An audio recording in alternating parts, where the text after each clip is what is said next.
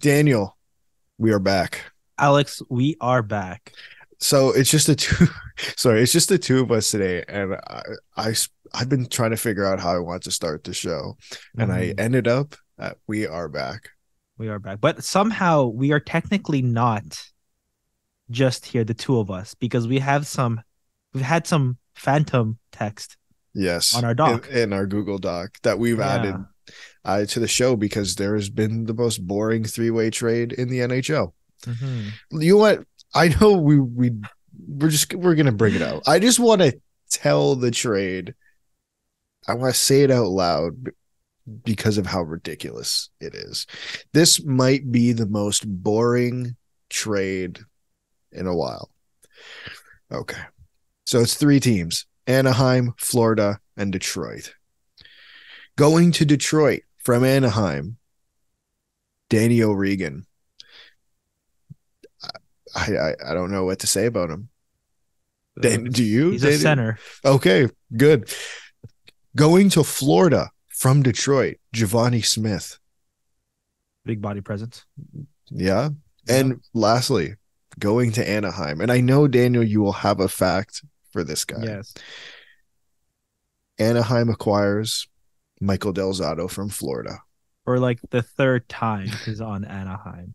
But I think the biggest thing we have to look at here is, if we're going to break this down, is Yeah. Florida and Detroit.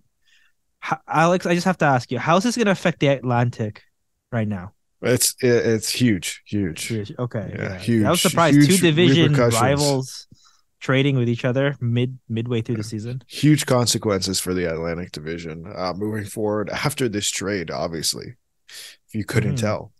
But let's start with some good news. Great news.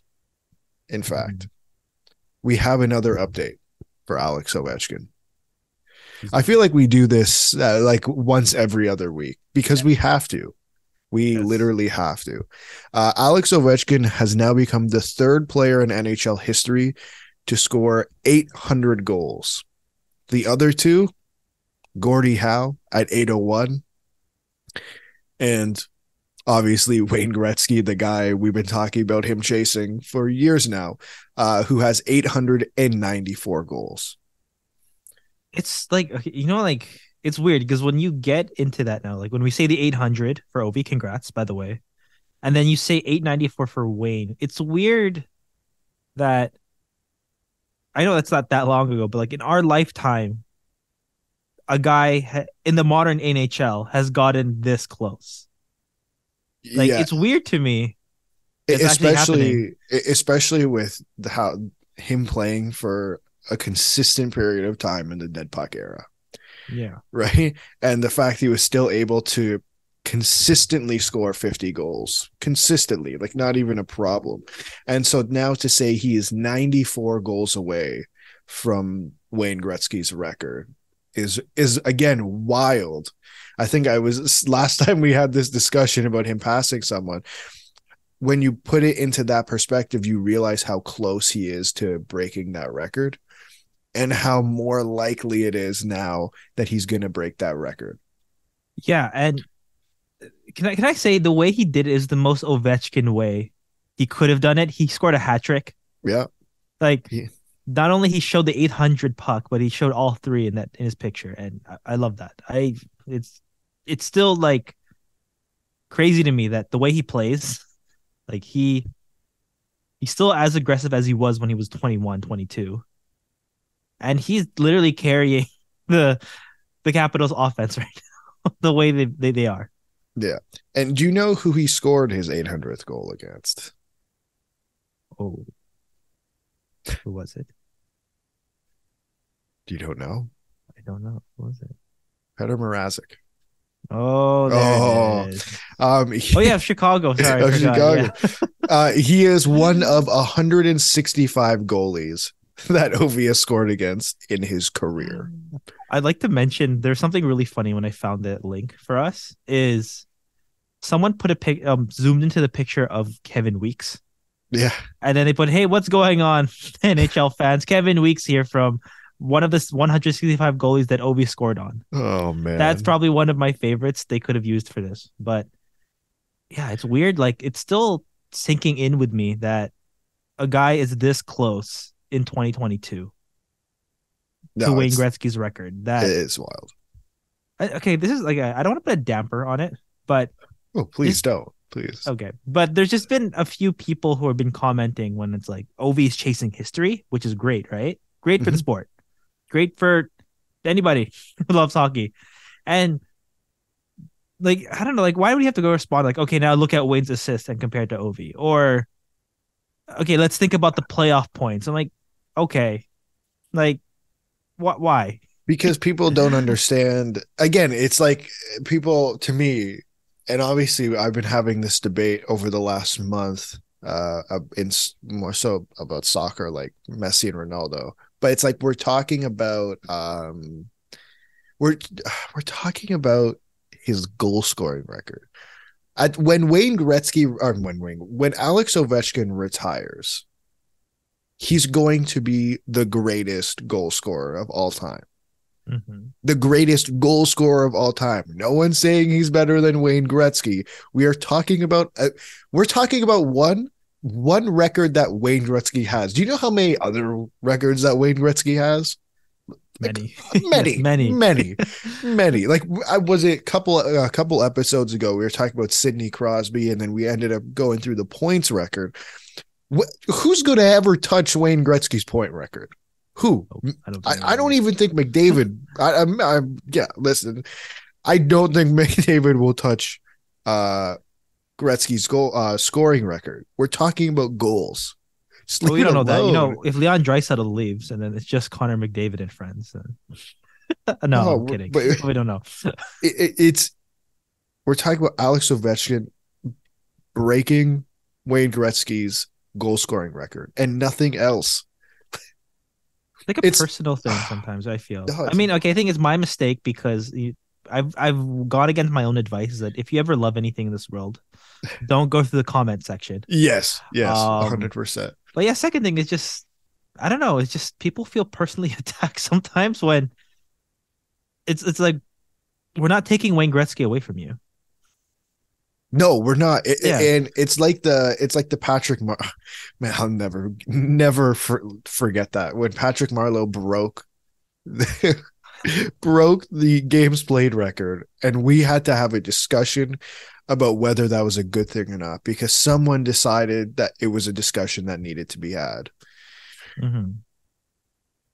No one's gonna forget Gordie Howe because Patrick Marleau broke his record. Yeah. No one. It's ridiculous. It's ridiculous, but it's a great transition opportunity. Daniel, you threw it my way. We're just talking. I want to get to naming trophies after players. Mm-hmm. We already have the Norris change already. We have that one. Yeah, yes, we have. Last week the NBA changed 6 awards and named them after players. We'll go through it quickly. Michael Jordan Trophy, MVP. Jerry West is for the most clutch player. I really want to see how that they're going to define that, but that's interesting. The Hakeem Olajuwon Trophy, shout out Toronto Raptor.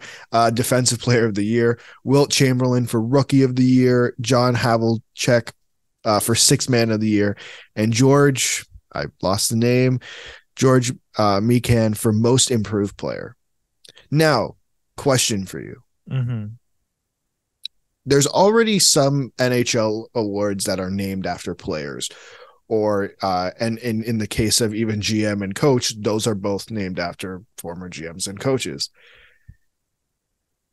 Is it time to take a look at some of the names? Oh, that's a good one.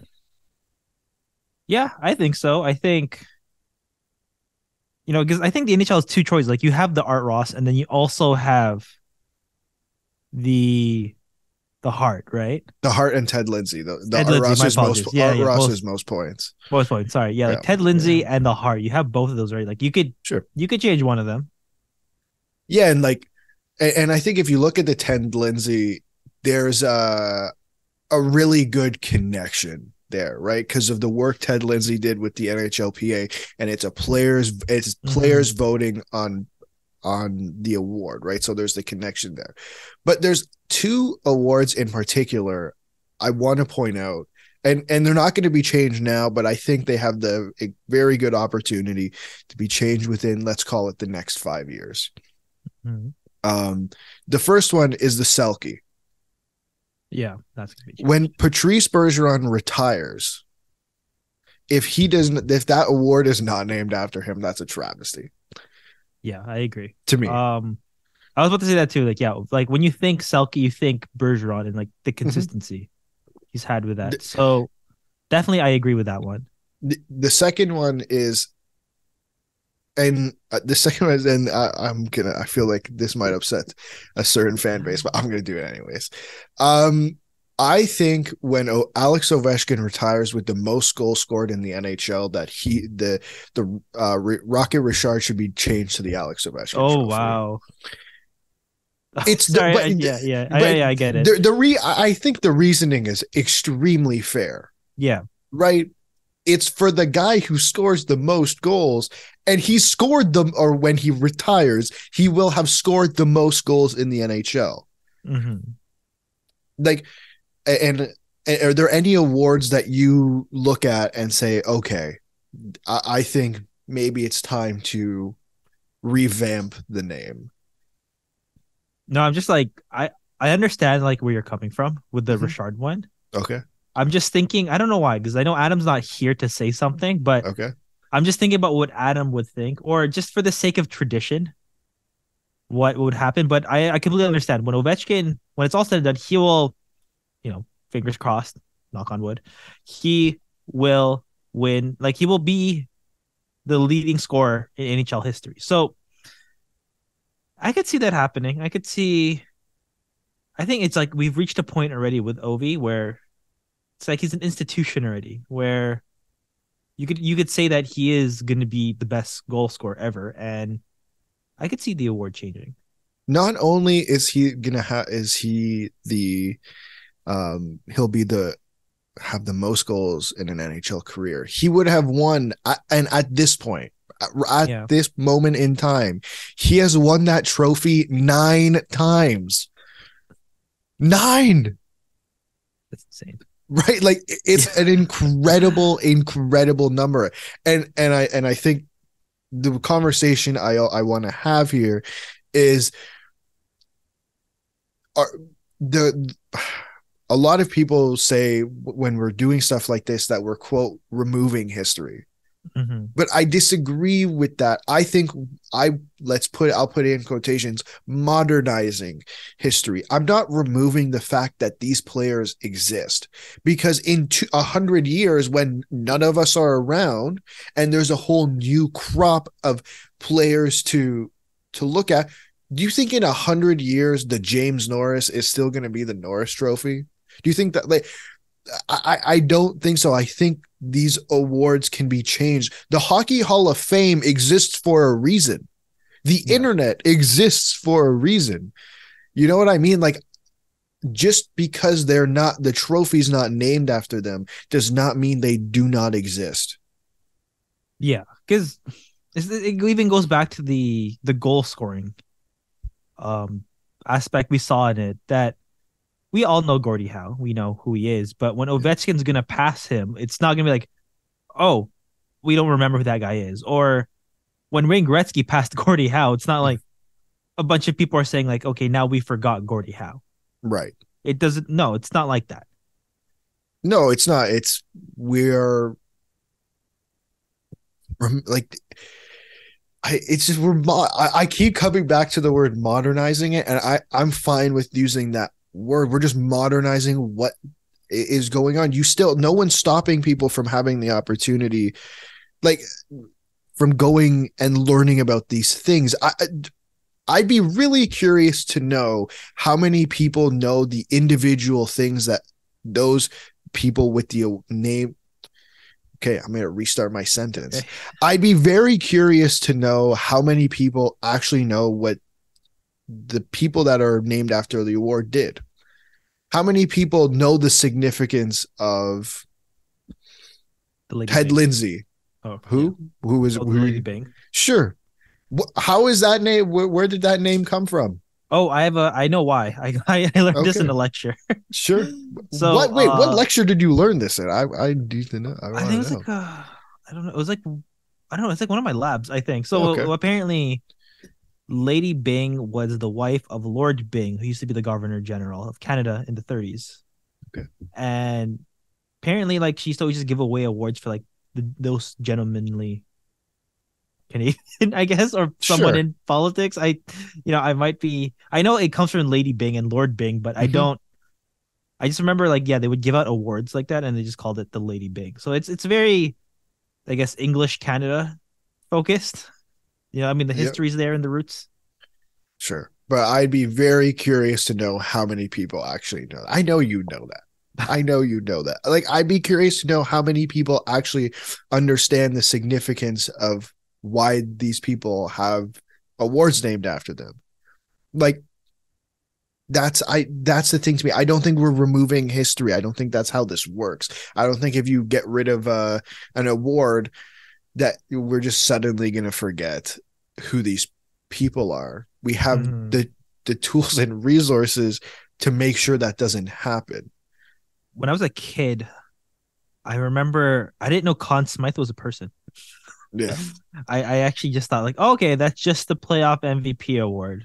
I'll just take it as it is. Like I never questioned it. I don't know why.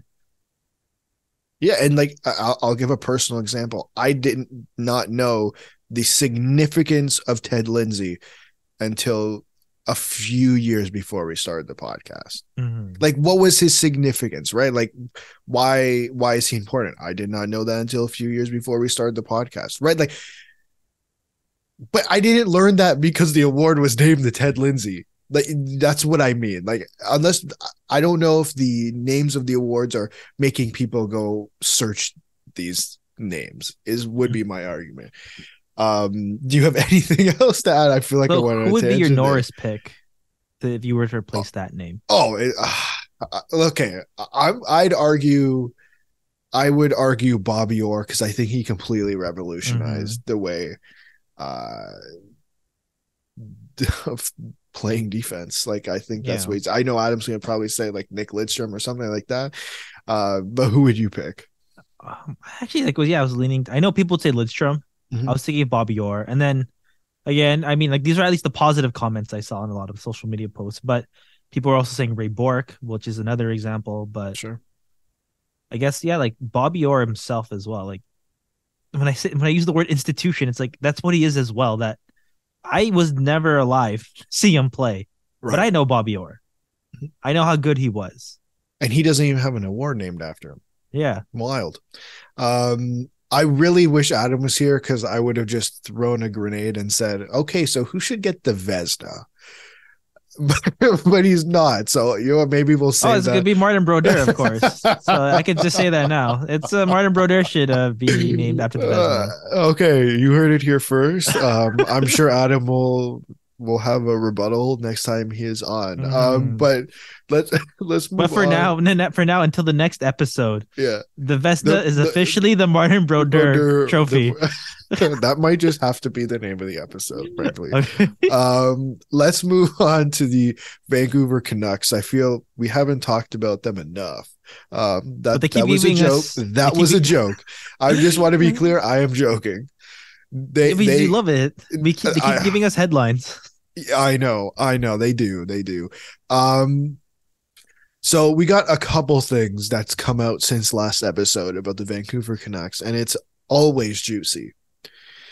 Let's start with Bo Horvat, who is probably most definitely likely to be on the move. I have this quote from Elliot Friedman from 32 Thoughts, the article, to be So clear. many variations. So many. It sounds like they've offered Horvat both 7 and 8 year deals, but multiple sources indicate that the chasm is wide and bringing it will, quote, be difficult. They've definitely put him on the market with teams indicating the Canucks are asking what you'd want for a premium rental. Tight cap situations mean there's time to sort it out and Vancouver could try to sign him again. The challenge as I see it is they're not keen on going over Miller's $56 million contract. And Horvat's monster season puts him in position to go above that. Well, they really shot themselves in the foot with that one. They did. One more thing. I guess we're talking about trades, and we were just talking about Brock Besser a couple weeks ago, and now we're talking about Bo Horvat. But Pierre LeBrun also added that it seems that Vancouver is looking for more of a hockey deal to upgrade at center and or right shot defense if possible, and bring in a player in the 20-something age range. That's super interesting. Yeah. Like refusing to rebuild. Well, I mean, I know we're going to get to the next part of it, but it's just, I don't know, it's like a middling thing where when you think about like that leadership you had with Horvat and just the type of game he plays, I think it complements any team so well. And the fact that he did want to stay in Vancouver, at least initially, and then you pay all these other guys before your captain. It's just, if I'm Bo Horvat, I'm just looking around thinking, okay, like, are they just going to expect like a hometown discount at this point? Or is it like you just forget? Like, I don't know. Also, if I'm him, I'm looking, and it seems pre this that he wanted to stay in Vancouver. Yeah. But I wonder if in his head, like, he has to look what's going on and what's gone on the last 18 months and say, what are we doing moving forward? Because they haven't picked a direction. Mm-hmm. They haven't decided what way they're going to go. They say they have, right? And you brought it up. Like, they're saying they're not looking to rebuild. They're looking to shake things up. But that's not a clear direction.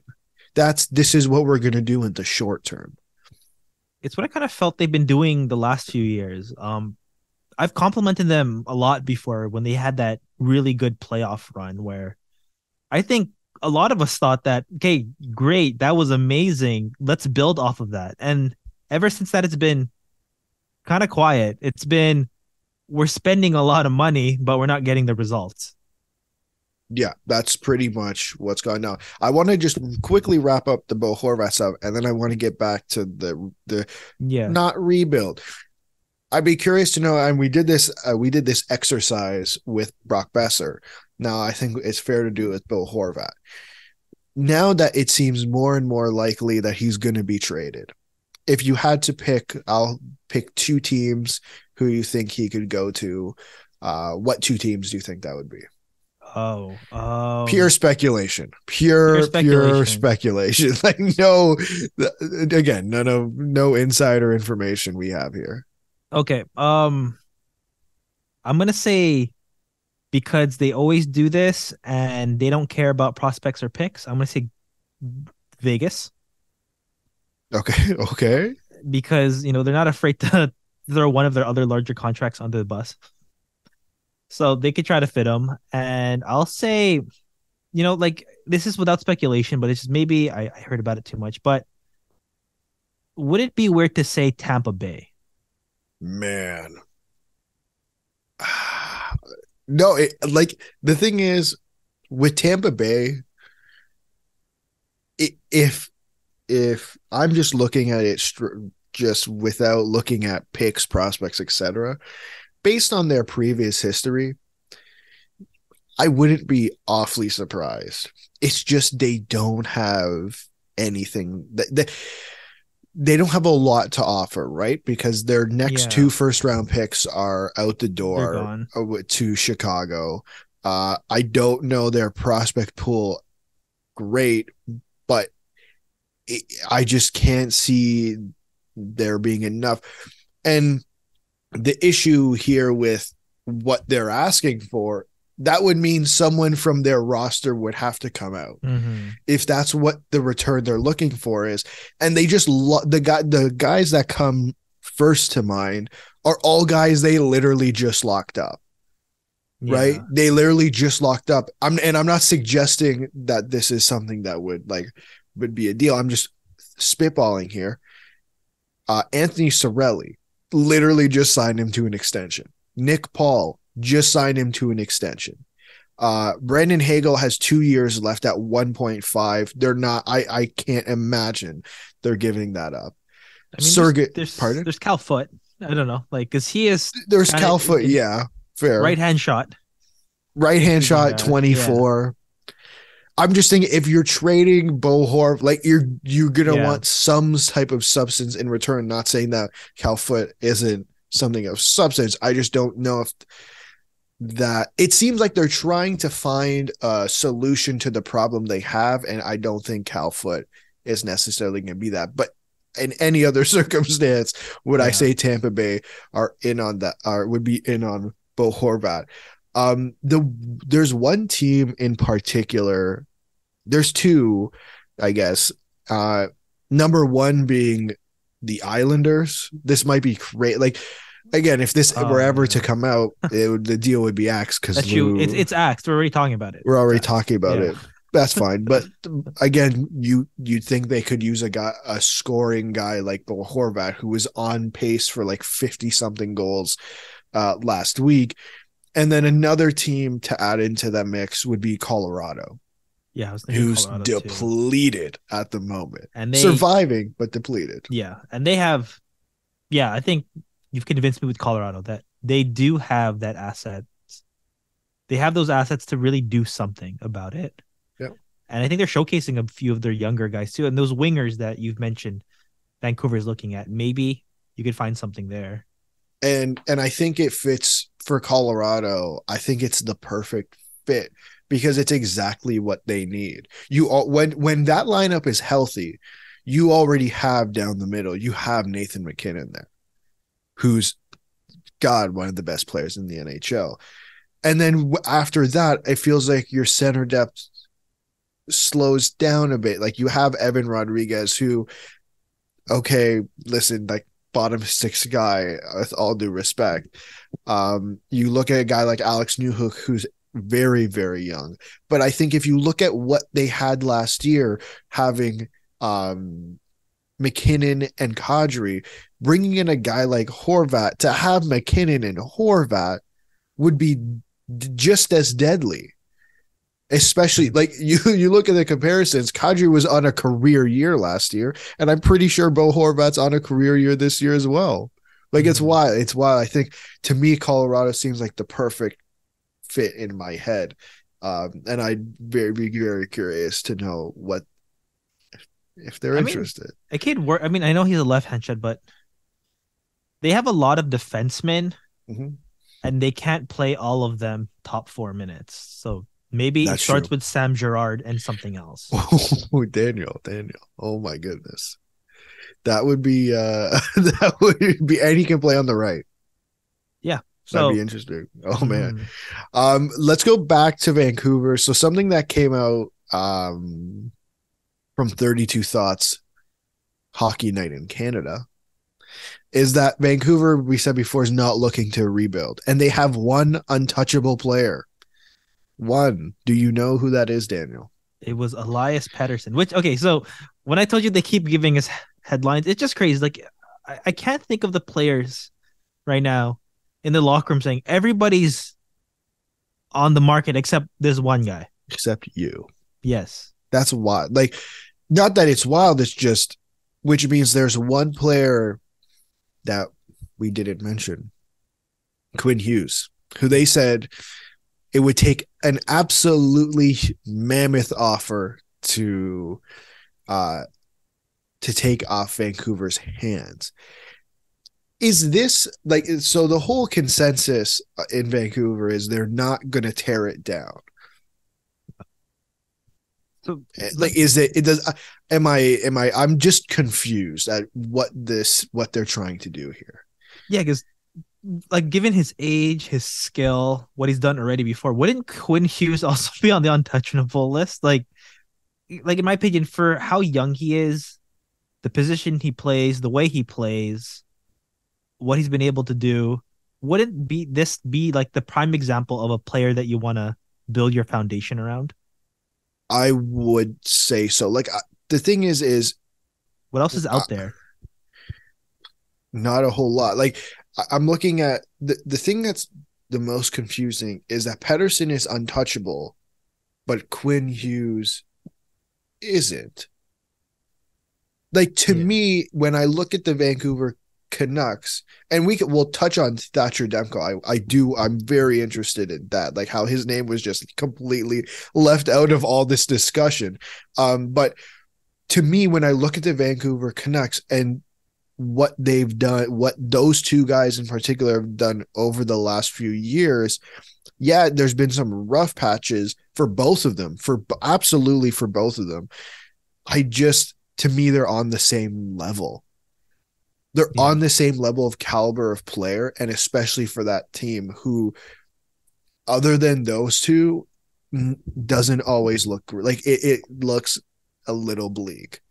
Yeah, it looks a little thin when you look beyond those two guys that, or at least those three guys. I still put Demko there. Yep. Of those three guys that I consider your foundation, the guys that you're supposed to be building around, and it's weird to me that you would have again on the spending, like you have Ilya Mikheyev, you have JT Miller on those types of deals.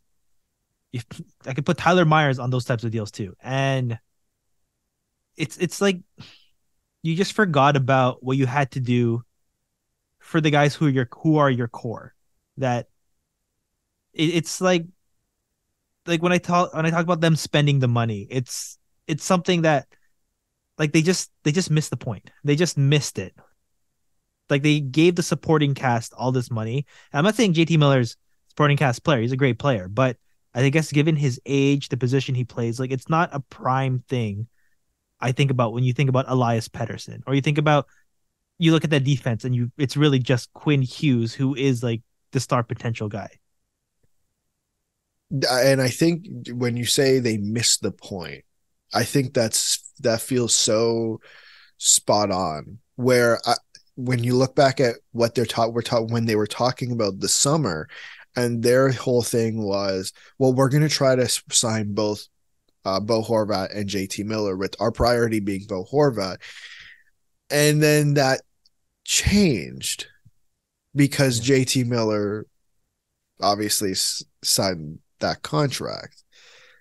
I wonder if them getting JT Miller to sign was I wonder if them getting JT Miller to sign was the swing in direction.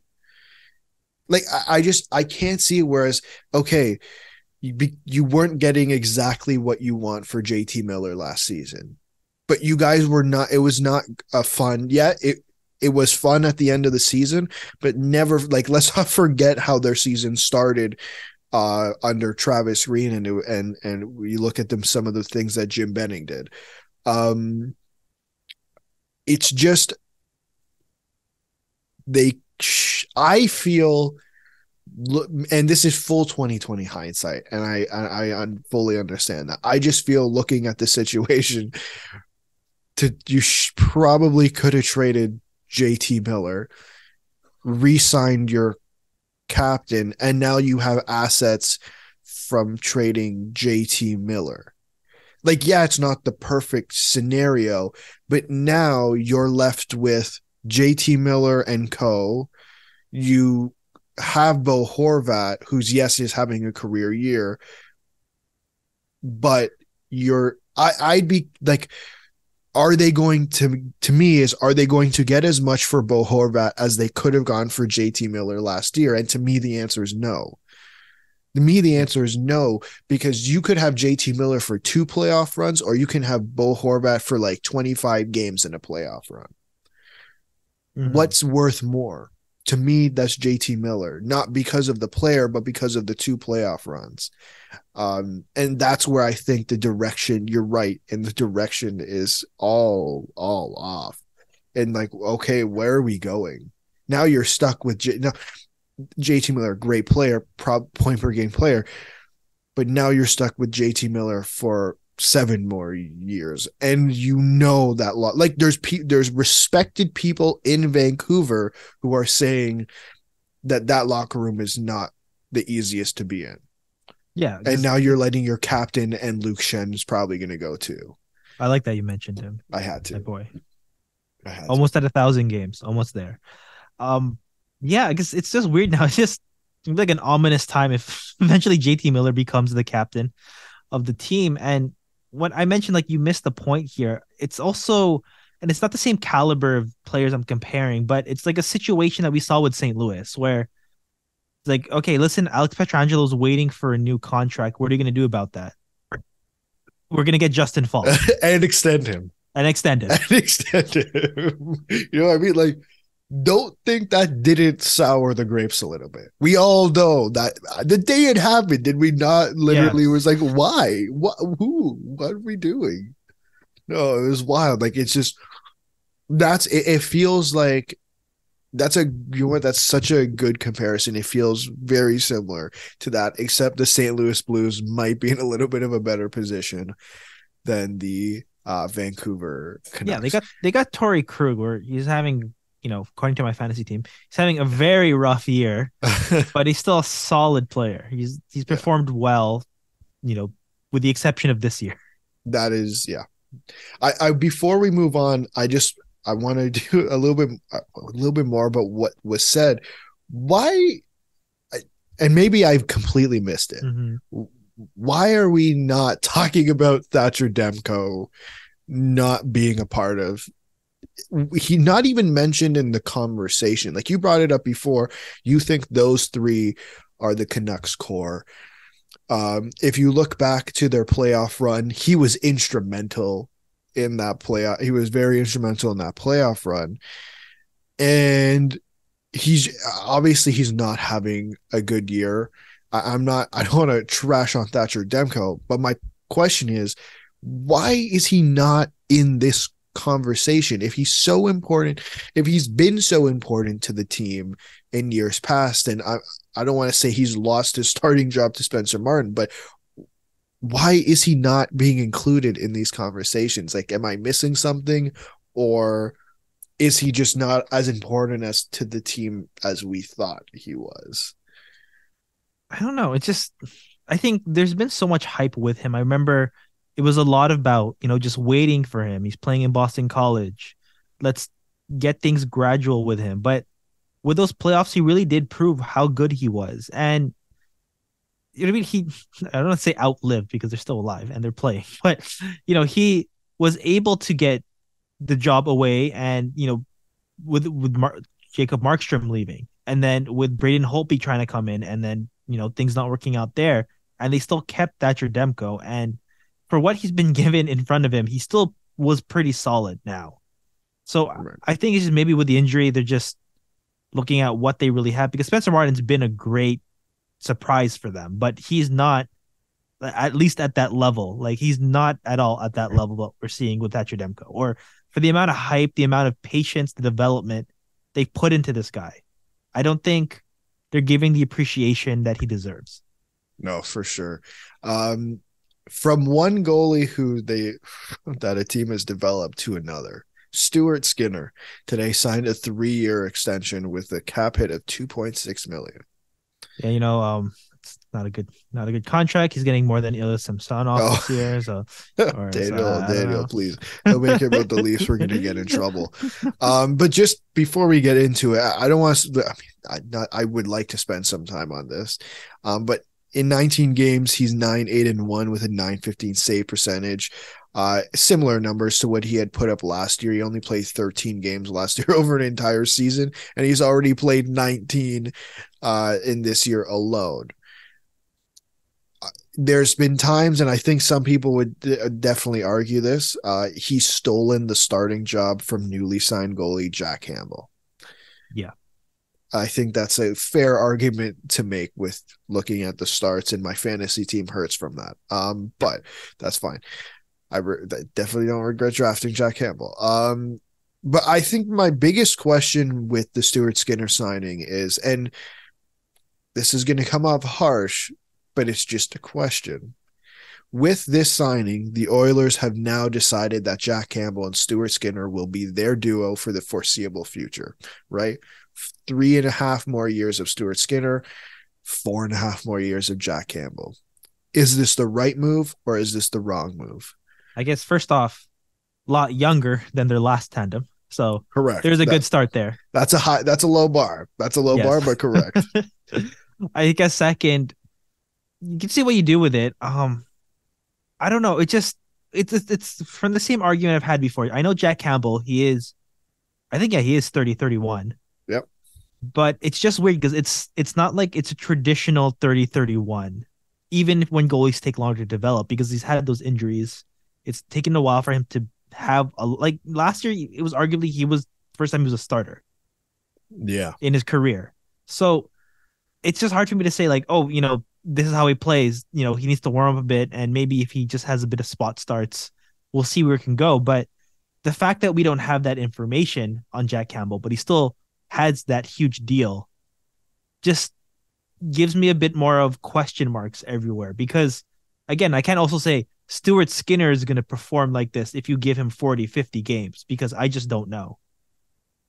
Yeah, he's played a career, I think, just under 50 games in the NHL. And like again, like this isn't I don't want to rag on the contract because I don't think that's an issue. I think you look at like some of the other goalie contracts that were handed out over the last 18 months. Some of them were a lot of money, and some of them just aren't working out as thought. I mean, the most obvious example is Cal Peterson, and obviously we all hope he's gonna get back that confidence in the AHL and come back, and the Kings can be better. Like I look at Skinner and I say I pose the question, but I think in a weird way, it's the right move because they didn't have an option. I don't think what were you going to do? Not sign Stuart Skinner? He's been your better goalie. They put themselves in the position of now we have Jack Campbell because we signed him to a 5x5. But it was the right move to sign Stuart Skinner because he was your better goal. Like you saw, he was able to help you last year in stretches, and he's been your better goalie this year by far. I don't even think that's a question. So I pose the question, but I'd say it's the right move, and it would seem to be the only option. Yeah. Is that fair? Yeah, I think that's fair. I think he's deserved it. I think you kind of had to do what you needed to do because he is your guy right now. Yeah, but he is. It's another situation now where you have two goalies where they're both making money, and who gets to start over who, or whom? Is it whom? Whom? And what I kind of feel now is like, yeah, I guess, like I said, I get younger, but moving forward, it's not like that defense has taken strides to be a lot better than it was before, or there's been massive upgrades there. It's the same defense. And yeah, they made it to the conference finals, but once you go against a team like the Avalanche again, it's going to be this. I feel like it's going to be the same results. Again, we don't know. Small sample size, Stuart Skinner could become a legitimate number one, and we can be wrong right now. But as of right now, what I see is we'll have to see. Like, it's what, 2.66 million, right? Yeah. It's not like a lot of Cal money. Peterson 5 million. Like, no, it's not, and that's why it's like it's a decent bet to make on a guy who, yes, has played under 50 games, but has seemed to do okay. It's not like you're giving him Cal Peterson or et cetera type contract. So I think in the end, it'll be a fine bet, and he's been the better goalie. You didn't have the option not to sign him in my eyes. But let's move on. Sorry, go ahead. Just one silver lining here. Yep. The Oilers developed a goalie. You know what I mean? They did. They did. It took some time. I can't think of another. Like, who was their last goalie to develop? I can't remember. I couldn't tell know. you. You would know better than me. I just don't know. You don't know that. That's how you know it's bad. It's like the conversation we had maybe a year ago. We're like, okay, who's the best right-handed defenseman the Leafs have developed? And we couldn't really come up with an answer. It's Luke Schenn. Okay, but yeah, we didn't come up with a good answer. I Matt think Hollowell's a close second. the, yeah, I don't remember. I'm just looking something up, but I thought we had like almost decided on Thomas Caberlet, but I just realized he's left-handed, so that definitely not him. But let's move on to some I'm gonna call it boring stuff because it's Board of Governors shenanigans, as they do a couple times a year. Yeah. I'd want to start with I'm not congratulating. I'm just pointing out this one thing. It's been 30 years since Gary Bettman has become the dictator or commissioner, depending on how you want to look at it, of the NHL. How do you feel? I don't want to ask. I just want to point it out because it's like I know we're gonna have the same answer. Blah blah blah blah blah. It's Gary Bettman, man. Like, I was thinking, how can we have this? How can we make a spin on this conversation to make it sound good? I was gonna ask you what the best thing he's ever done is. Do you want to have that? We can have the conversation. You want, like, I'll just use Brian Burke's quotes where, okay, a lot of people don't understand how much work and growth that Gary's done for the league and expanding to all these other places, and standing by. Okay, so this is one thing I will applaud Gary Bettman for: standing by the Arizona Coyotes through it all, despite what has been going on, and even trying to get an arena there and committing to, like, was it like a 20-30 year promise that the team will not relocate? Yeah, that's commitment. That's commitment for sure. It's been good. I listen, I'm gonna argue the best thing he's ever done is put a team in Vegas. And that was like 3 years or how many 5-6 years ago now. Oh my gosh, it was 5 years ago. Yeah, but it was the most obvious thing to do, so I don't know how much credit I can give him. But let's get to the nitty gritty. What happened at this thing? There's like 3 or 4 things I want to go over that happened this or last weekend. First one being the salary cap. We love to talk about the salary cap. Mainly me. I'm the only one who likes to talk about the salary cap, frankly. But still, now Gary Bettman is saying that the salary cap's only going to go up $1 million this offseason. And this all comes after Bettman himself hinted at a larger salary cap increase earlier this season. I believe it was either his press conference after the international games or his press conference in Winnipeg. I don't remember exactly which one. And essentially the reason it's not going to go up is because because the league revenues are still short of what is needed to raise the ceiling by 4 million instead of 1 million. He lied to us. No, he didn't lie. He almost did. Yeah, almost did. I mean, it's marginal, but I don't know. If you're Kyle Dubas, just really thinking like it's a bit of breath of, like, it's a sigh of relief, right? Is it? No, I don't know. I don't think so. I don't think so. I think that's that's more than a Mark Giordano right now. Listen, here's the thing from my perspective is I understand the agreement, and everyone's like, Gary's whole thing is, well, in the agreement, like this and this, and it's like, I get it, but how can anybody look like, if you're Gary Bettman, or actually I don't think Gary Bettman has feelings, so I don't think it matters.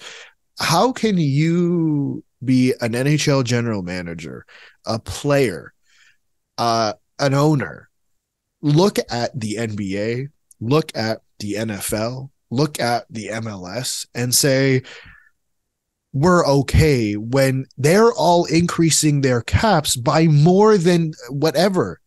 Yeah. Or there's no cap. Or there's no cap in the MLB. You're right. Yeah. Like, it's, to me, it's gotta be a little embarrassing because it's got to be a little embarrassing because they're your whether you think of it like that or not. The NBA, NBA, NFL, those guys, those are your competitors. You're on at the same time as them. You're on during your seasons are quite similar. Maybe not so much the NFL's, but the NBA's in particular is very similar to the NHL's, and they're doing so much better. Like, how many teams are cap strapped? All of them. All of them.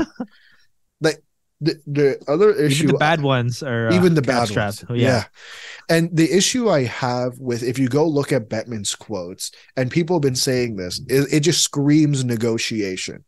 And it's, you know what? Like, what in essence, it's what are the players going to give to me? And I understand that from a business perspective, I guess a negotiation tactics.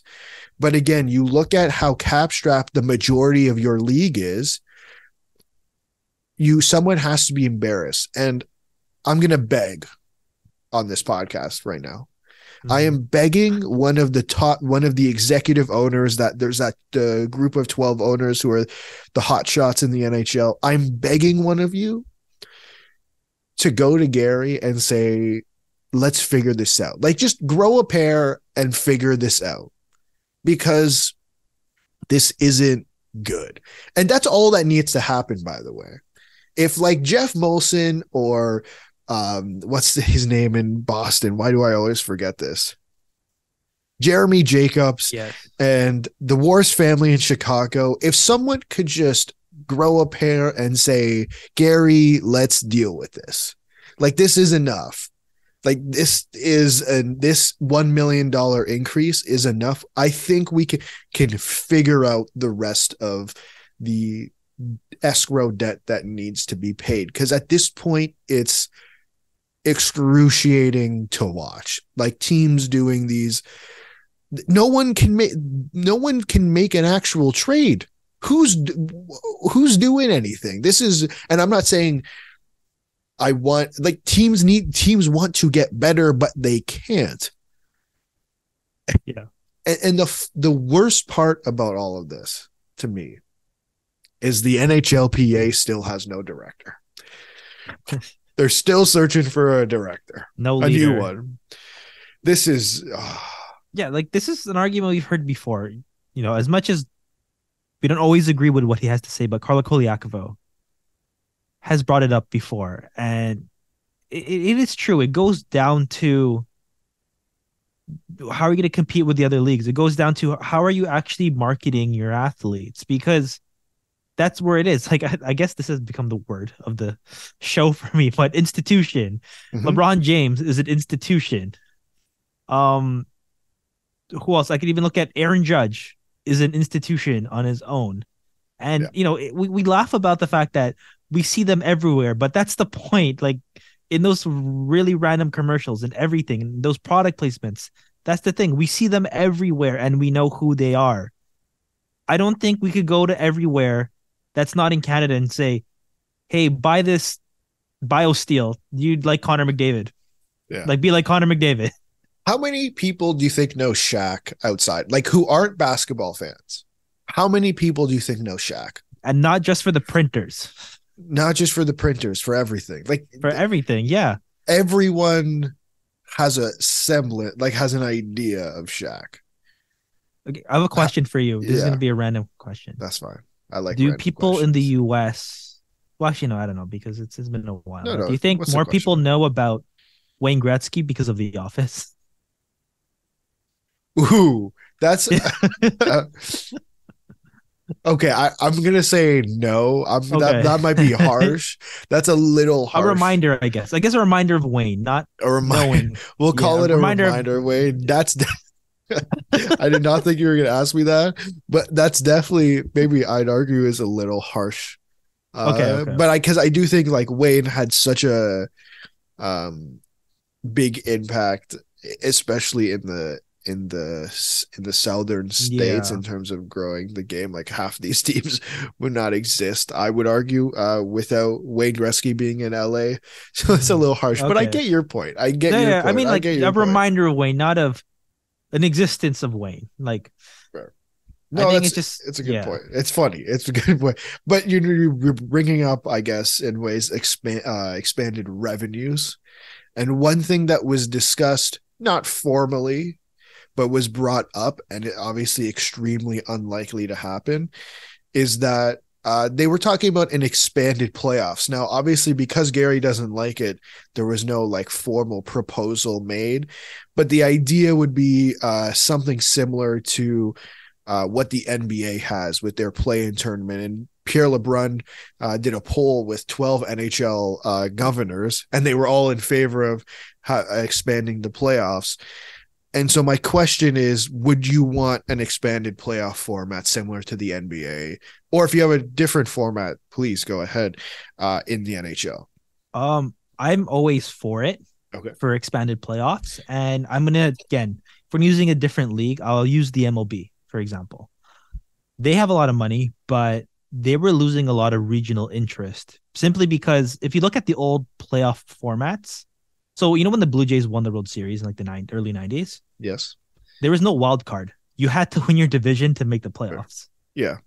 And they realized, that's losing a lot of interest because it's 162 games. Like, why would a fan hypothetically be invested in your team if you know you're not going to make the playoffs every single season because you can't compete? So I'm always for it, especially if you want to generate more revenue. There's going to be more games. There's going to be more interest. There's just be like that overall playoff hype you're going to have behind your team if there's a bit more of a chance that your team is going to make the playoffs. So I'm always for it.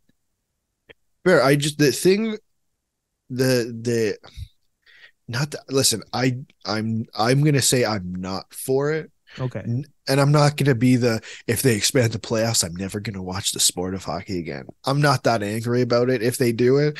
I'd understand their business reasons of doing it.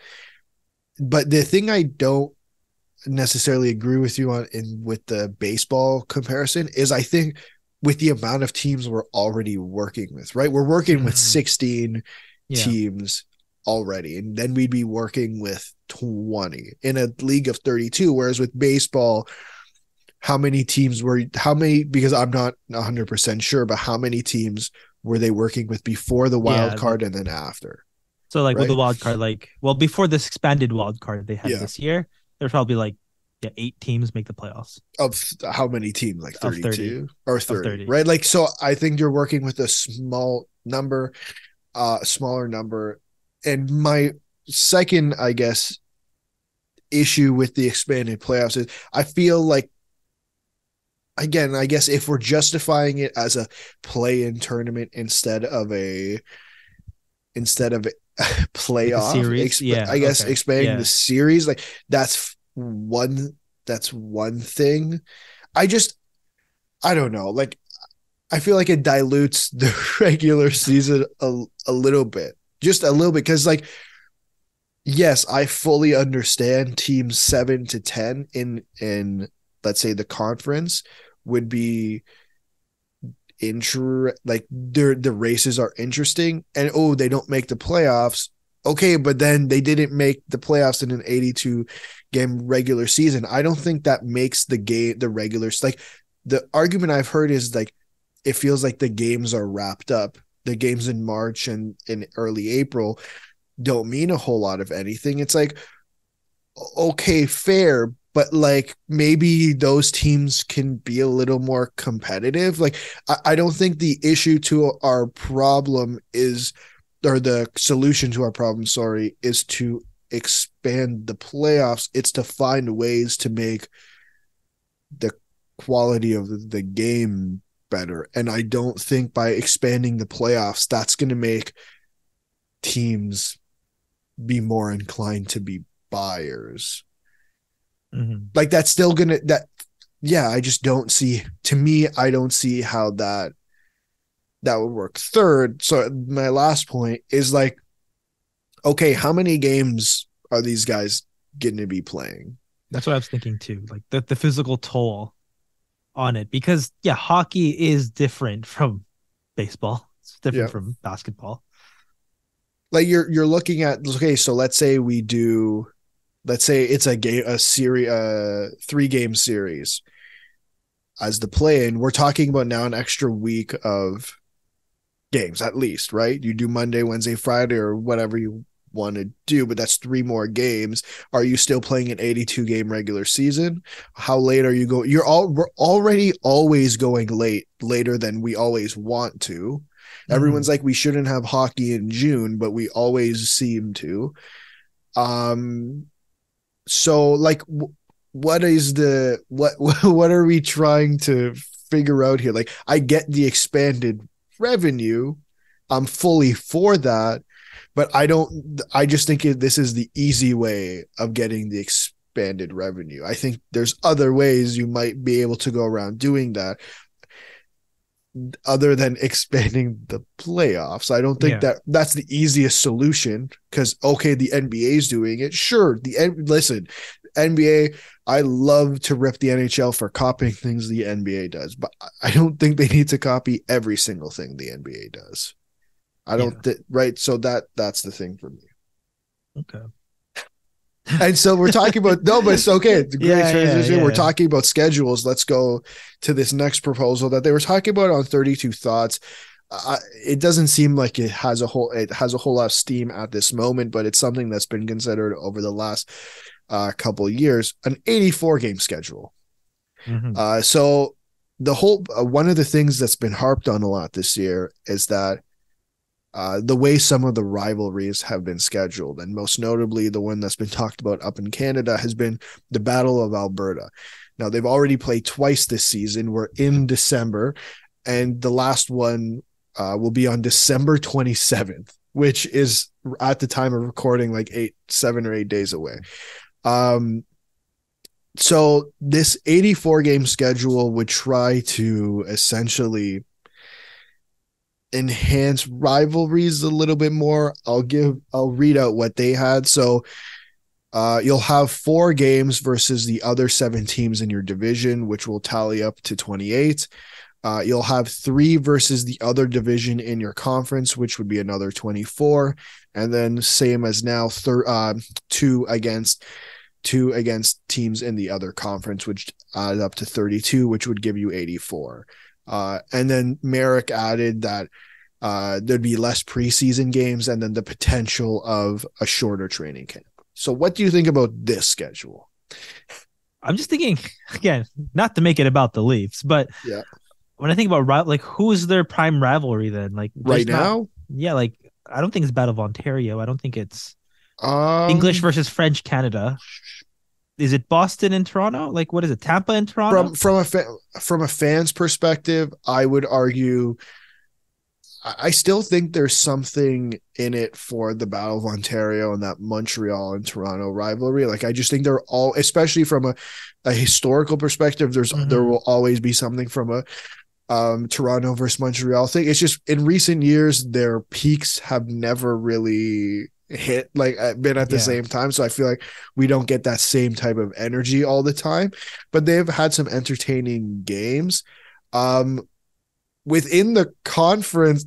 I don't know, within the division, like you can argue Boston and Tampa, but Boston I feel like has been a little one-sided at times, and Tampa is like, you're just looking back at last year in the playoffs. To me, Tampa is a huge rival because they stole Zach Bogosian again, but that's okay. I'll get over that. Like I'm just,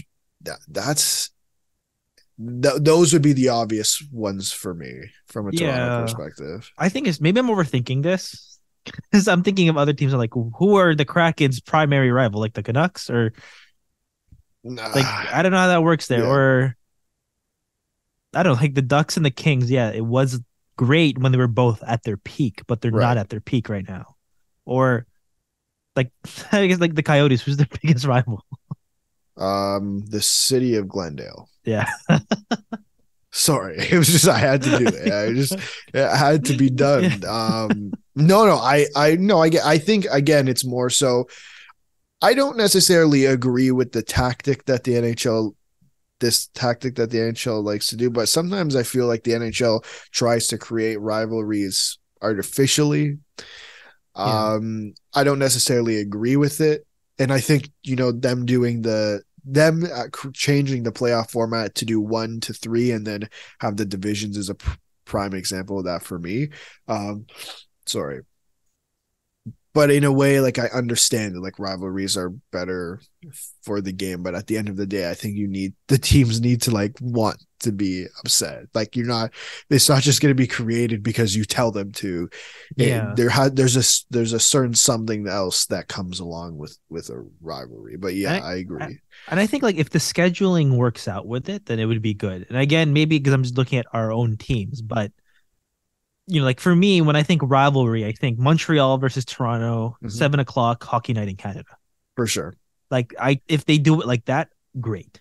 Like if you do that with the next, like the additional 2 games, that'd be amazing.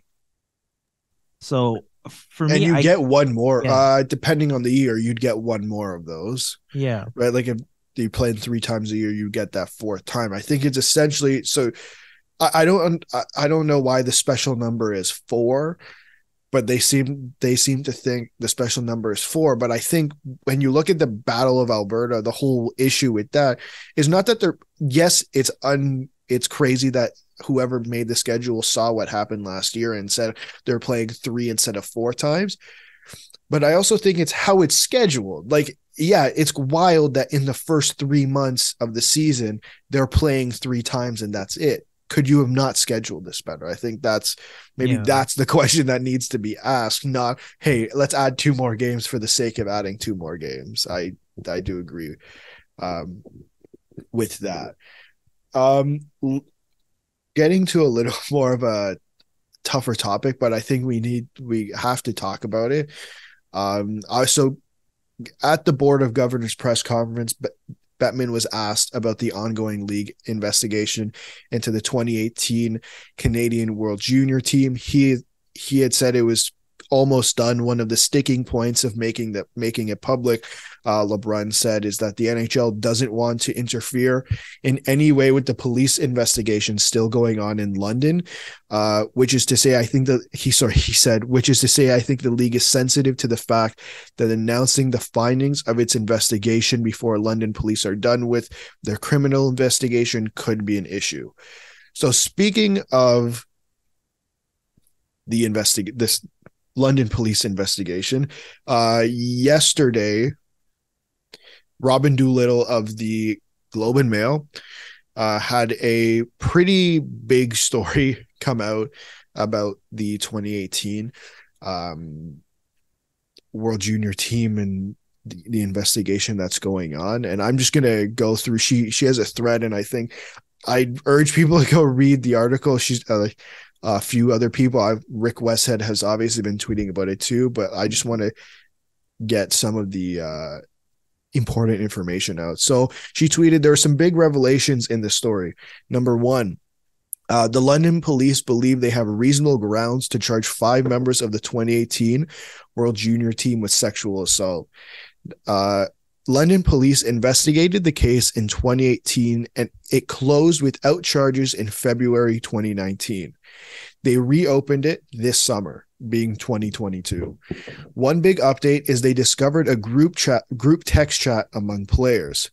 The filing says player 1, again, the players are obviously all unknown, so it's player 1, 2, 3, etc. The filing says player 1, quote, sent a text message asking if anyone in the group conversation would like, and then it's redacted, being specific sex acts. Another teammate replied, yes, in quotes or in brackets. Sorry, player 1 had consensual sex with EM, who is the victim, who is noted as EM throughout the article. Afterwards, it's alleged he texted his teammates to come to the hotel room.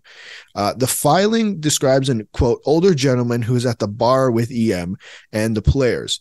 He is alleged to have been buying drinks for the group, poured a shot in EM's mouth, and told her to, quote, take care of player 1.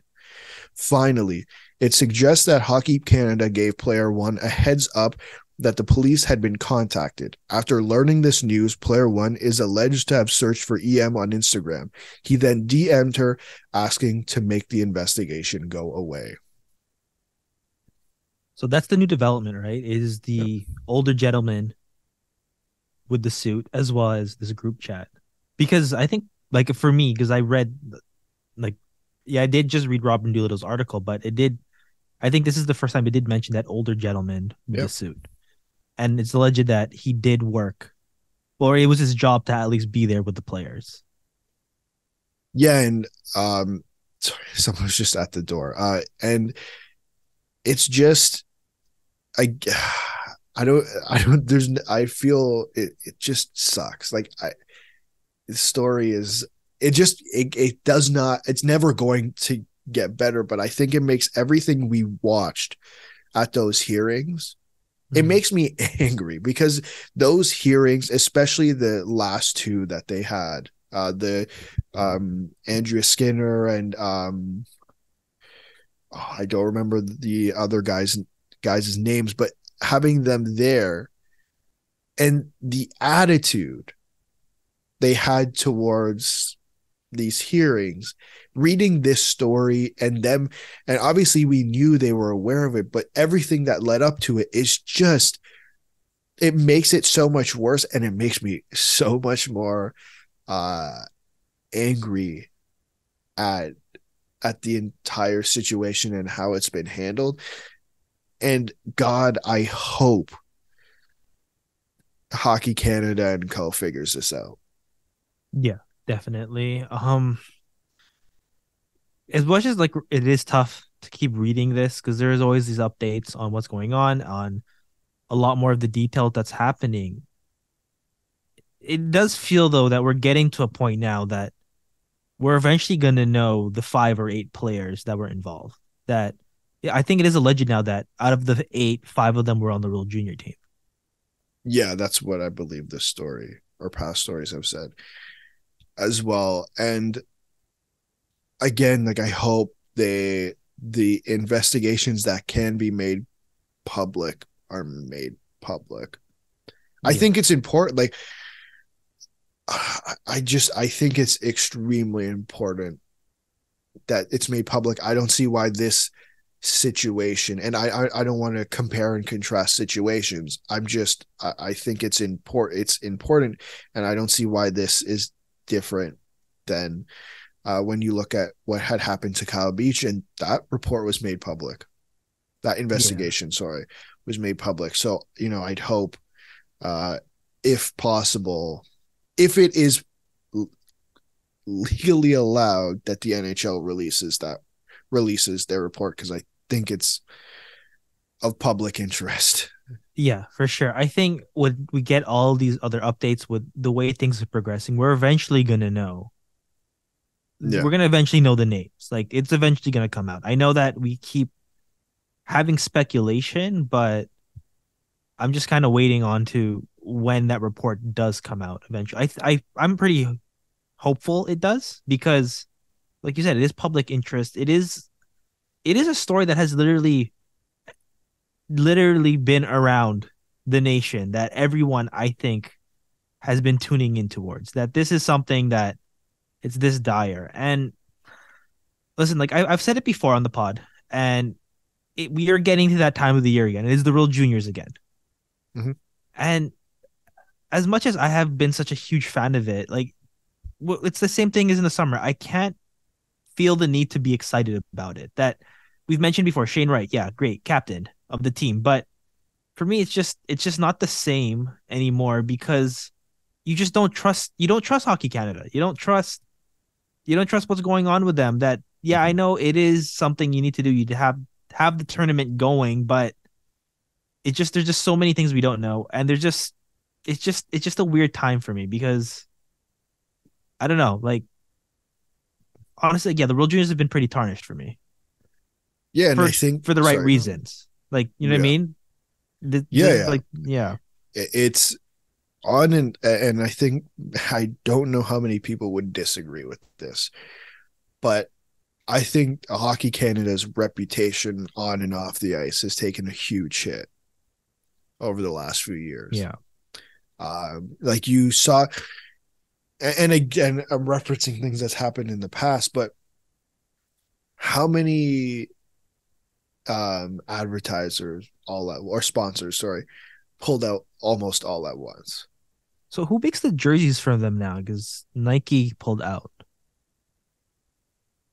Because I was trying to figure that out.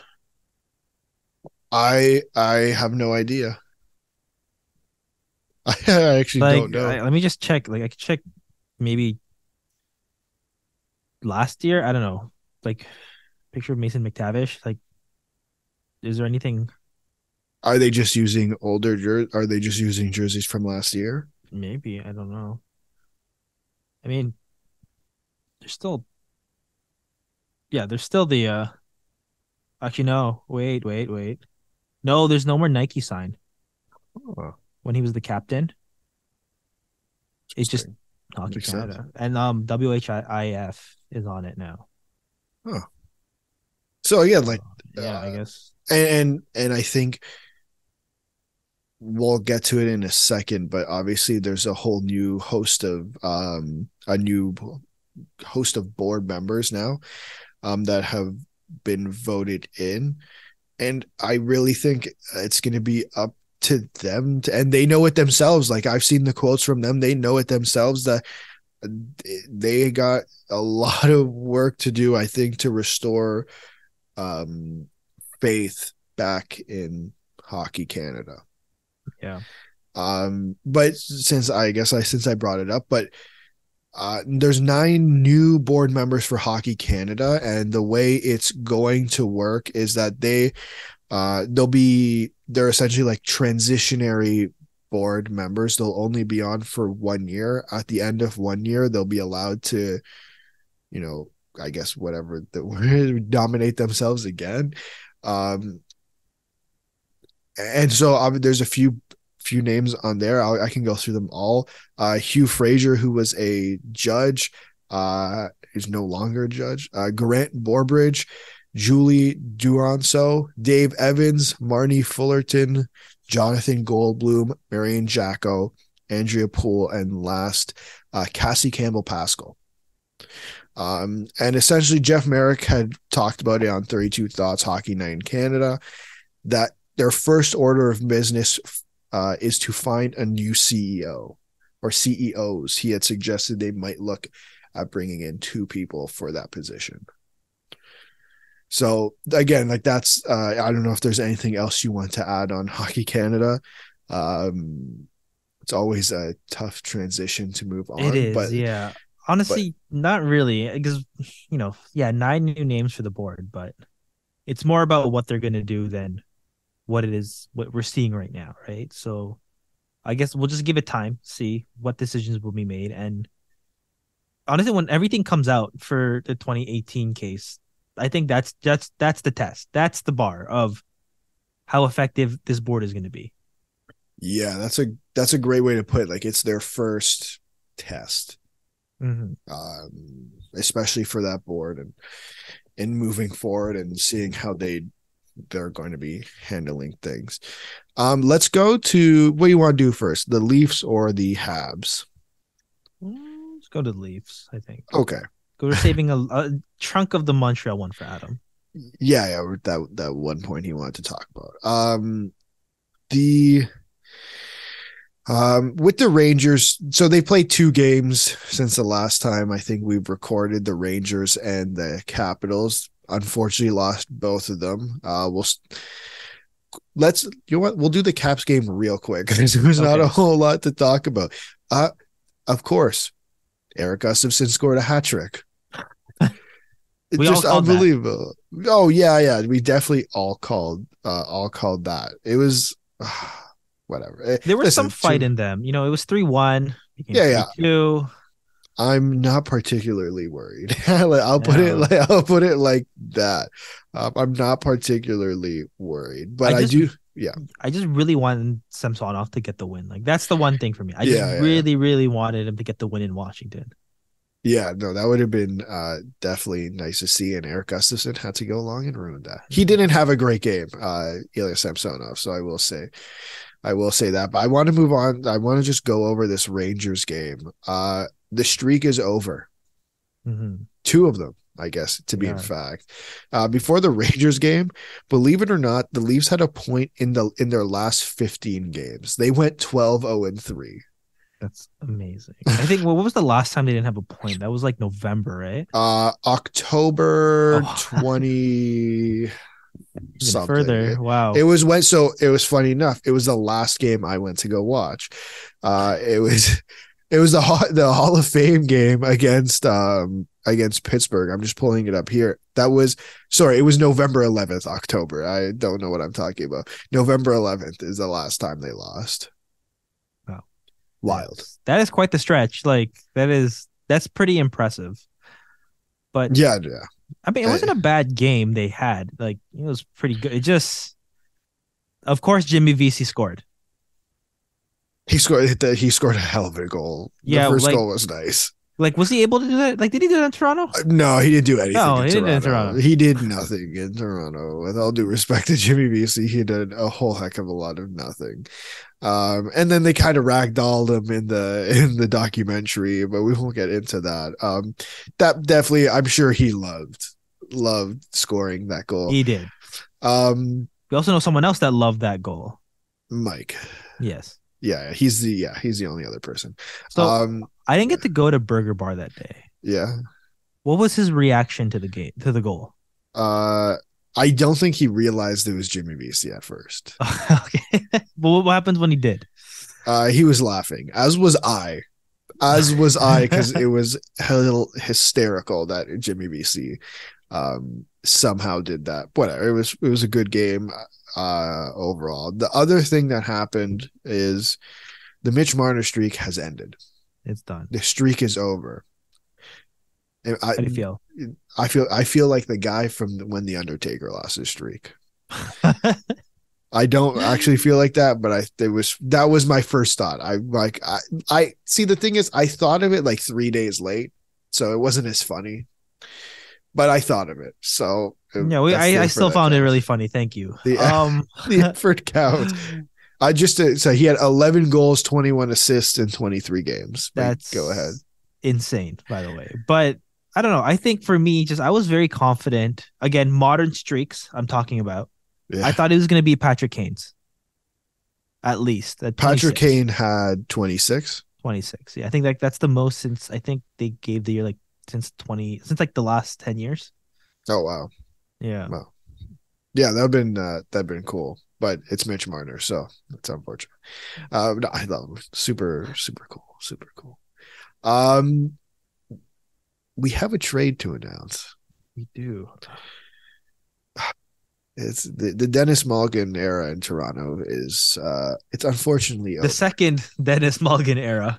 The second Dennis Malgin era, because he left for a year, and I don't blame him, to go play in Switzerland, and then now he is back. He came back. He's no longer here. This afternoon or late morning, I don't remember. The Leafs traded him to Colorado for Dryden Hunt. Yes. Big guy. Checks a lot. I want to spend merely not even 2 minutes on this. All right. Well, I put this on the podcast Instagram. Who won the Dennis Malgin trade? The Leafs or the Panthers? The Panthers. Oh, the Avalanche. Yeah. I put all three teams. That's a good one. I didn't think about the Avalanche, to include the Avalanche in that. I would argue the Panthers. The Panthers. It wasn't even a thought. It was the Panthers. Listen, man, Mason Marchman killed it for them. Like he went on to get a 4x4 contract. So he's still been solid too in Dallas. You know, he has been good. But again, such a minimal trade at the end of the day. Dryden Hunt, fourth line guy, easy, slot him in. And let's call it a day, with all due respect. Like, what, the fourth line is going to be Zach Aston Reese, Pontus Holmberg, and Dryden Hunt. Like, listen, man, I'm fine with it. If you don't like this trade, like if you don't like this trade, my question is why? It's so inconsequential. Why are you angry over this? Unless you're like a reporter, then you know what? Fine, you do you. But if you're actually angry over this, like, why? It's so inconsequential. Listen, maybe Dryden Hunt will get suspended like Kyle Clifford did in game 1 of the playoffs. Like, I don't know. I don't know. We don't know yet. Let's just maybe he'll be our Kyle Clifford. I don't know. I'm just throwing things out there, but that's it. We'll see. That's I know it it for was Dennis Mulligan. It was a subsequent move too, right? Because Callie Jornkruk is back. Oh, is it? Yeah. Sure. In practice, okay. he replaced Mulligan on that second line. Oh, awesome! They really need to find someone to sit in that spot now that Nick Robertson is out. I guess that's unfortunate. I think we touched on it last episode, but he seemed to be fine there. We could get surgery, better, which is good. No surgery for him, but it's 4 to 6 weeks. Yeah, it's a lengthy period of time. Listen. There's going to be a trade. They need to trade for a second line left wing. I think that's got to be their priority, which leads me to my next topic, JVR. I imagine, was it you who added this to the doc? I didn't. It was Adam. Okay. I wasn't surprised it was in the doc. I was surprised it was under the Leafs, but, on 32 Thoughts Hockey Night in Canada, Jeff Marek had said that JVR is available. He has 5 goals, 11 points this year, and Philadelphia is willing to eat some salary. Now, my question to you, Daniel, this is a former Maple Leaf. He is. Is he the solution? No, I think he's going to go half retained to the Canucks because they need a winger. And Luke Shen is going to be going the other way. Oh, my God. That'd be wild. You know, he knows the system. He's still a quality guy. He liked his time in Toronto, played very well. It's just, the numbers just didn't make sense when you're getting John Tavares. So if he wants to come back, if it's a solid return, I'd love it. I'd really love it. I think JVR playing with John Tavares would be magic. He still put up 30 and 30 without a top line center because he was always playing with like Bozak. Yeah, he was. So it could work. I think it could work if he does want to come. It's just weird. It's funny. Like, it's going back and forth between Toronto and Philadelphia if this happens. His entire career. It's wild. It's wild. I'm not going to say I wouldn't take JVR, but I'd be more interested in exploring other options at first. Like, I think if JVR is your fallback plan, JVR is your fallback plan. Like, I'm okay with it. But if you have the opportunity to go elsewhere and maybe pay a little bit more and get a little bit more, I would go, and I'd rather go do that instead. If it's not the Nick Foligno type of deal for JVR, I'm for it. Daniel, if they pay a first round pick for JVR, I will lose it. I will lose my mind. That's not even fun. I'm not even joking. I'll be so mad. Like the Nick Foligno one, I was like disappointed. I would be full blown mad. I remember what happened. I don't know why I tried to justify. There were people who were justifying. I was trying to do it myself too. And then the awful thing was those same people justifying it were the same ones who were like, no, like complaining. I'm like, what are you complaining about? You're the one who asked for this and you got it, including myself. Whatever. Just it's enough. Enough is enough. Last thing on the Leafs before we move to the Habs is I wanted to give a little shout out to Trevor Moore. Again, that contract extension with the LA Kings. I'm going to pull it up. It is a 5-year deal at $4.2 million.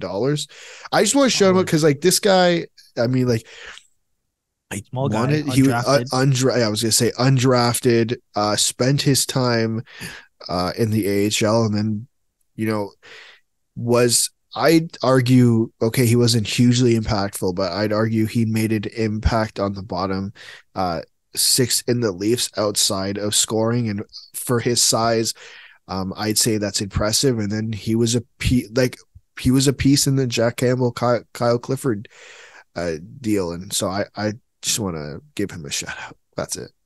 Mm-hmm. I'm happy for him. I'm happy he got what he wanted, and he's just been performing very well. I think like we talk about the Kings team overall that they just didn't make that big jump we thought they would, but they've been really solid with getting in these young guys and really giving them an opportunity. Yeah, and the other thing with Trevor Moore is he's from California. Like we were talking about the Robertsons a couple episodes ago, both of them being from California and it being a good story and the other things to go along with it. But I think to have an LA guy or a California guy play for LA, I think it's just a good story. Yeah. To say like these things we exist. They're like these things are possible. So that was a little harsh, but like these things are possible. So it's a cool story, and that's why I wanted to bring it up. Let's talk about the Canadians. There's three different things I want to go over. First one quickly. Mike Matheson is out indefinitely. Unfortunate. That's not what it says on the doc, but we won't say what's on the doc. We won't say what's on the doc. Unfortunate start for his time with the Habs, and per Adam, when he was playing, he did look good. So that's unfortunate. And this one I'd like to get your take on, because I mean you've said you're the World Juniors guy, but I gotta ask. So they're saying, or I think it was Dreger who reported it. Dreger or LeBrun, I don't remember off the top of my head, had reported that Slafkovsky is more than is unlikely to go to the World Juniors. Should he go? Should they send him or should they not send him? I don't know. I think it's just in terms of the usage, right? Because it's not like he's getting Shane Wright type of minutes. True. So he is playing and getting the experience he needs to keep on getting better. So if this is the situation they feel that just don't rock the boat, let him play where he feels he'll be most comfortable to help with his development, then I think just stay there. Because a lot of the times they say we play on best and see where it goes. It's important for the player's development and all of that. But this guy, remember, he played in the Olympics. Yeah. I think he already had that type of experience already, playing with grown men, playing on the international stage. And I think one thing too is to forget is that we don't talk about is, finding that quick chemistry on the fly in such a short tournament. I think he's already done that. So for that aspect of what will help with his development, I think if they're not going to send him to the AHL, if he's not going to go to Laval, I don't know why I almost said Hamilton Bulldogs. That's from a while ago, but just let him play in Montreal if that's what you feel is best, because it's not like they have a set top six. Like it keeps moving. True. Yeah, the lines are always changing, and I think that's just something that's to be expected with a team of their caliber at the moment. I think I'll go with that word caliber. But I think it's a good shift to the next topic. It's like they had such a strong, not necessarily strong start to the season, but I think there was a lot of positives coming out of Montreal to start the season, in terms of, you look at Suzuki and Caulfield in particular, you look at Kirby Dach, you look at the resurgence of Sean Monahan, and I don't necessarily think that's slowed down, especially with, you look at Suzuki and Caulfield, but I just think we're now starting to see the time where things are slowing down a bit for them in terms of, winning games. Like, they've lost 4 of their last 5. That this is so mean, but I'm going to say it. They've handed Anaheim their second regulation win of the season, second regulation win of the season. They're always going to be, they're a tough team to play against with the skill that they have. And they're not, I'm just looking at their schedule. They're on a 7-game road trip. Like, they're not back in Montreal until January 5th. of 2023. We are almost there. I just realized we are almost in 2023. I know, Crazy. it's crazy. What would you say are the like expectations? I think right now is you already knew coming in that this is not a team that's going to compete. This is a team that not everyone is going to be there once the rebuild is done. Mhm. So I think what we're seeing is more of that, more of that reality that, you know, they're not there yet, but they'll have the pieces to get there. Like what I said before, the the answer's not in the locker room yet, but the way I'm seeing it is this is what we expected for them to play. I know that the Ducks game was really bad. That was a bad loss, but I think that's like they're just coming back down to earth for Montreal. That's a good way of putting it. They're coming back to earth, and I think Adam would say the same in that like great starts to the season for certain players, but how long is that going to last? Yeah, because Right. And you look at that, like you look at up front and you say, oh, look at these guys, these like you look at X, Y, and Z and how they've developed so far. I think it's tough to look at the back end of Montreal and say the same thing. I just think it just needs more time. Like I think on the back end, there's answers that are there, but they're not answers yet. yeah, Right. These are things that are going to take time, right? Not everyone's going to step into the NHL and be the best player they can be. That's just never going to happen. You're not Connor McDavid. That's literally he's the only one who could probably do that.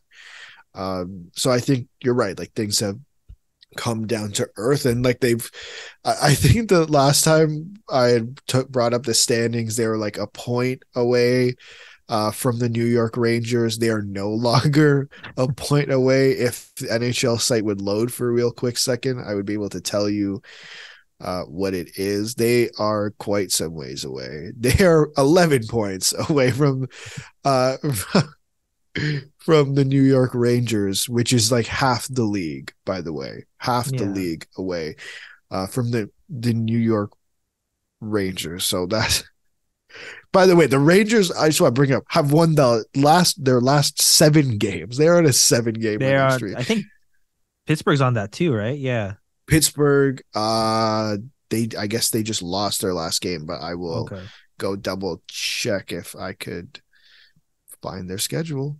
But on But Montreal, yeah, like what I kind of feel is, yeah, we talk about like, yeah, they lost to the Ducks, but I think in a way it's weird to say like, isn't that expected? Like not to the Ducks, but I mean like, isn't expected you're gonna lose a bunch of games, but you're gonna gain enough experience. I think if hypothetically like, you say we beat the worst team in the league for what Montreal wants to do in terms of a rebuild, I think that's just a moral victory, right? That's not something that should factor into anything. I know that it sucks to lose. Players don't like to lose, but where Montreal's at right now, if you want to keep building, if you want to keep seeing where your picks go, you're gonna have to lose a bunch to get there.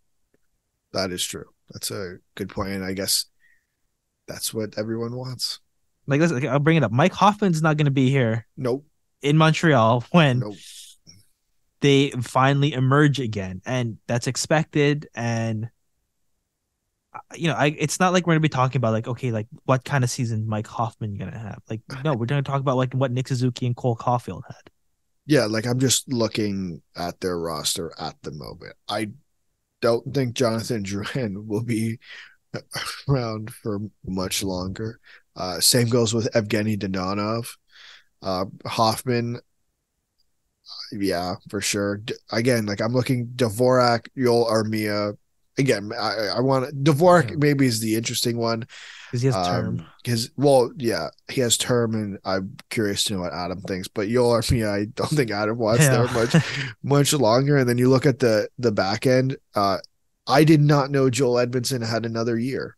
Okay, Yeah. that's so interesting. Joel Edmondson will not be around much longer because Edmonton's apparently going to pay a first for him. So that's cool. Like you're right. There's just guys who are here who, when this team hits their prime, are not going to be around. Mhm. Just not going to be around. The story And for that's me reality. is the story for me is, and what I'm interested in is like the development of like hypothetically Jordan Harris Mhm. instead of what's Joel Edmondson gonna look like in the next year or two. Yeah, like and that's a good point. Like the questions we're asking about Montreal have shifted.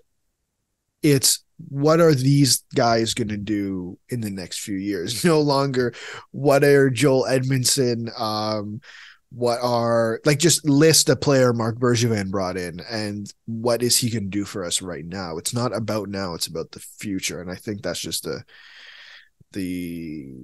the reality of the team at the moment. And I don't think anyone's mad about it, to be honest. I'm just always gonna love because I just love that it was brought up in like the last few games. It wasn't the last game, but I love that we finally saw it again. Jonathan Drouin played center. Listen, I'm And not gonna say I watched the game, but I heard that game did not go great. that is something I will always remember because like I remember he was the like first or second line center the first time I met Adam. Oh my god, that is so that's brutal. That's brutal. Oh man. Okay, let's wrap this show up. I So did not realize how long we were going for. in conclusion, Yeah, hopeful losses for Montreal. exactly. That's Yeah. you know what that's what we're gonna say. Hopeful losses. Is there anything else you want to add before I wrap this show up? I think we've been good. Been going for quite a Quite a while. while. I don't know. Just shout out Jimmy VC again. Like Of course. Thanks, the David. ultimate Thanks, power David. move. I don't know. Yeah, honestly, ultimate power move. Awesome. So again, thanks for listening. If you made it this far, thanks for listening to another episode of the 2-on-1 podcast. Make sure to check us out on Facebook, Twitter, Instagram, and TikTok for I don't know how much longer. We probably be on TikTok. They're talking about like removing TikTok, so we'll see how much longer Yes. we're there for. And then you can find us on Apple Podcasts, Spotify, YouTube, wherever you listen to podcasts, and like share it with your friends. That'd be cool. Just let them know. Mhm. Awesome. Okay. See you guys. Bye.